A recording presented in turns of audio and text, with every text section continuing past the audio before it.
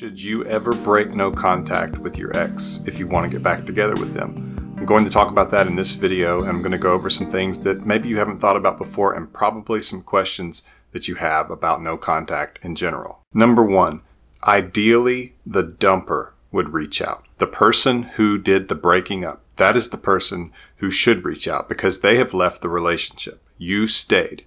They left, and so it's their job to come back. It's their job to make the effort to bridge the gap to get back together. And that means they should be the one to contact you. Now, that's not true if you did something terrible to them. If you were abusive, if you cheated, things like that, something that should definitely be apologized for, then you should do that. You should apologize. You should reach out. You should at least let them know that you're sorry, that you regret it. You should repent, those kinds of things.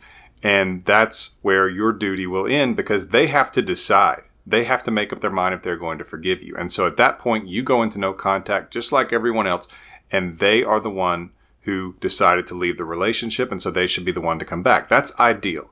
Now, I'm going to get into where that's not always practical or where there are things that come up that require communication. So let's get into that. Number two is if you see them out, maybe it's in public, maybe it's at work, school, somewhere where you're going to see them on a regular basis. And you might have to do that. For example, if you're married or you have kids together, live together, then that's going to be very difficult to do no contact. And I suggest that you get my free mini course on saving a marriage that will be in the description of this video, or you can just go to myexpatcoach.com and click on marriage and you'll see free mini course. But for those of you who are in dating relationships and the person left you, no contact applies to you because you don't live with them and most likely you don't own things with them or have kids with them. If you do, then I do suggest the free mini course. But if you see them out in public, it is fine and acceptable and probably the best thing for you to be casual but to say hello, because it will look worse. It will look awkward and like you're trying to really show them or stick it to them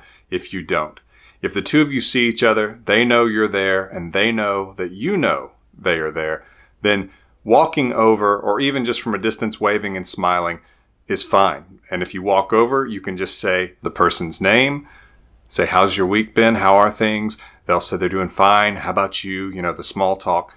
And then you'll say, I'm doing good. Good to see you. And just walk away and go back to whatever it is you were doing. But just keep in mind that no contact is not about being cold or cruel to them. It's simply not contacting them until they contact you unless the circumstances dictate that you should, because you don't want to look awkward or weird or just like you're being a jerk about this. Before I get to number three, get more information on my emergency breakup kit. You can go to myexpatcoach.com to get that information or to buy it. It's also in the description below where you can just click on the link and go to it. If you are married, my free mini course on saving a marriage is also in the description below, or you can go to myexpatcoach.com and click on marriage. Thanks for watching my commercial. Number three, rules for stuff. That's one of the most common questions I'm asked, and you can certainly ask questions in the comments. I try to get to that, and I also have volunteers who are really good about answering questions, especially by just referring you to other videos or by quotes about the topic that I might have made. But when it comes to your stuff, basically my rule is this. If it's yours and they have it, ask yourself how valuable it is. If it has lots of monetary or sentimental value, then yes, reach out and ask if you can either stop by and get it or they can ship it to you or something like that. Just be casual and polite and don't bring up the relationship or the breakup. You can end it with something like, I hope you're having a good week, or I hope you're doing well. But don't bring up the negatives. You just want to get your stuff back so that you don't interrupt no contact too much, that it sets you back. If you can live without it, if you can do without it, like it's not your dad's favorite autographed baseball or something, then let it go. Hopefully they'll send it back. A lot of times that happens. Oddly enough, usually it happens after about a month and a half. You'll get a message that just says, I need to send you your stuff, or when would you like to come get this, or something like that. If it's their stuff, basically try to assign value to it. How badly did they need it? How much did it mean to them? How much money did it cost? And if you decide that they really do need it back and that you would probably look like a jerk or a jerkette if you don't give it back, then put it in a box, put it in your closet, hang on to it for a little bit. Wait until you get to that 2-month mark before you really do anything about it. If it really means that much to them, they're probably going to contact you about it. And then you can always just plead ignorance, like, oh, I forgot I had that, or something like that. I'm not saying that you lied to them, but you don't want to look like you were just holding on to it in hopes that they contacted you. when it comes to gifts that they've given you, there's no need to give those back. That just makes things more awkward. It can look petty. It can even look like you're being really more emotional and maybe unstable about this than you should. Because when someone gives you a gift, even if you're not in a relationship with them anymore, it's still a gift that they gave you. And especially if it's gender specific or has meaning to the relationship, what are they going to do with it? What would they need with it? So keep that in mind, that when you try to give back things, and sometimes people will do this because they think that no contact is where you just empty yourself of everything related to them and you kind of really stick it to them and show them. That's not how you do it, but that's what people think, and they will oftentimes give back gifts and things like that for that very reason. But you don't need to. You really shouldn't, because it breaks no contact and it can make you look petty. And trust me, they don't want them back. If they gave you a gift, a Christmas gift, a birthday gift, an anniversary gift, they don't want the gift back. They have no use for it. And it's kind of a painful, awkward thing. And it will just make you look a little bit socially awkward. So don't do it. Just keep the gifts they gave you. Number 4, when there are tragedies. And so that means maybe a loved one passed away or got some terrible health news, or someone that they knew had something tragic happen to them. And I'm talking about specifically family members like parents or brother or sister. And it's good then to simply reach out, tell them you heard about it, that you're very sorry, and to let them know that they're in your thoughts and prayers. Just something basic like that, so that you don't seem like you are just being cold because of the breakup, or that you're trying too hard, because it's natural for people to do that if you've been close with someone. And especially if there weren't just a lot of fighting and hard feelings near the end of the relationship, then this would make sense, because you do still care about that person, and they've probably told you they still care about you, and so it makes sense. And if you don't, you can actually look kind of petty. However, don't reach out on birthdays. I do have videos about that, and holidays that are basic like that, because they've lost that privilege since they have chosen not to be your girlfriend or not to be your boyfriend anymore. Then it's best that you don't contact them on those days. But contacting them for a death or a tragedy just to tell them you heard and that you're sorry is acceptable and most likely what you should do. Number 5, when you have nothing to lose.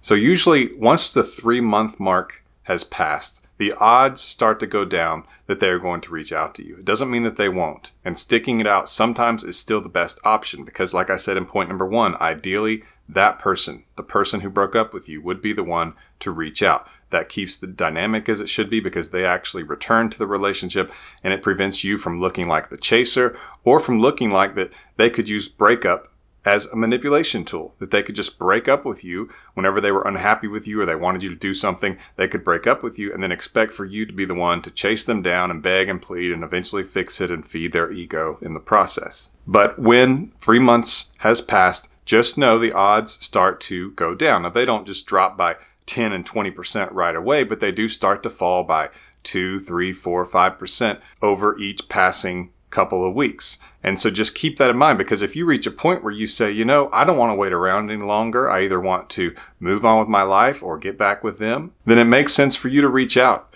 You start with just kind of seeing how they're doing, just casually. Wanted to see how you're doing. Maybe say, I drove by XYZ restaurant we used to go to. It made me think of you, and I just wondered how you're doing. I hope you're doing well. You see how I did not ask a question. I made a statement. That way they don't feel pressured to respond, and it doesn't feel like you're trying to get them to respond. It's a small thing, but small things matter. And then you want to see if a conversation develops, and if they carry the conversation and they seem happy to be talking to you, they show signs of missing intimacy, like asking a lot of questions about what's been going on with you. And if that's the case, and it lasts for a little while, then I suggest that you ask them to meet up for coffee. The best way to say that is, we should catch up. When are you free this week for coffee? And you can do tea or lunch or whatever is simple. It just shouldn't feel like a date. It shouldn't be like, let's go out Friday night, because that won't make any sense, and your odds are less because they don't want to risk leading you on. And they could be doing that even if they're having a lot of doubts about the breakup and missing you. If they're not 100% sure yet, they may need to see you face to face.